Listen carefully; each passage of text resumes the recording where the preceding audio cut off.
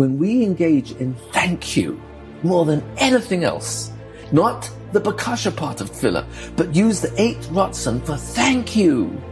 And say, thank you, Hashem, I'm single. Thank you, Hashem, because through being single, I'm coming closer to you. Thank you, Hashem. I know you love me, and there's someone out there for me, because that's what Chazal tell us every day. The Baskel comes out and screams out, so-and-so is going to marry so-and-so, and why does it have to come out every day? So I should never give up, thinking that, well, I've lost it. No, Hashem, even if Has v'Shalom, I messed up my mazel, Ein sur kelokenu, there is no one who is so brilliant that you can change our mazel. How do you change mazel? The greatest way is Tfilas Chana, who was so grateful to Hashem that he was bringing her closer and closer to Hashem through her tsa'ar.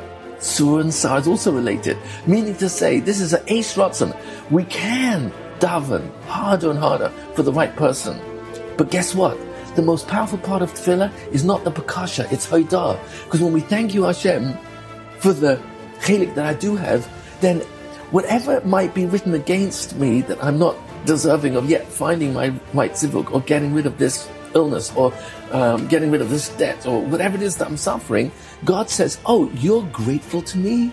You're saying thank you to me for the ra, for the things that are seemingly bad in your life? You know, you don't even need to do tshuva. You've done tshuva me'ava because you're saying you love me.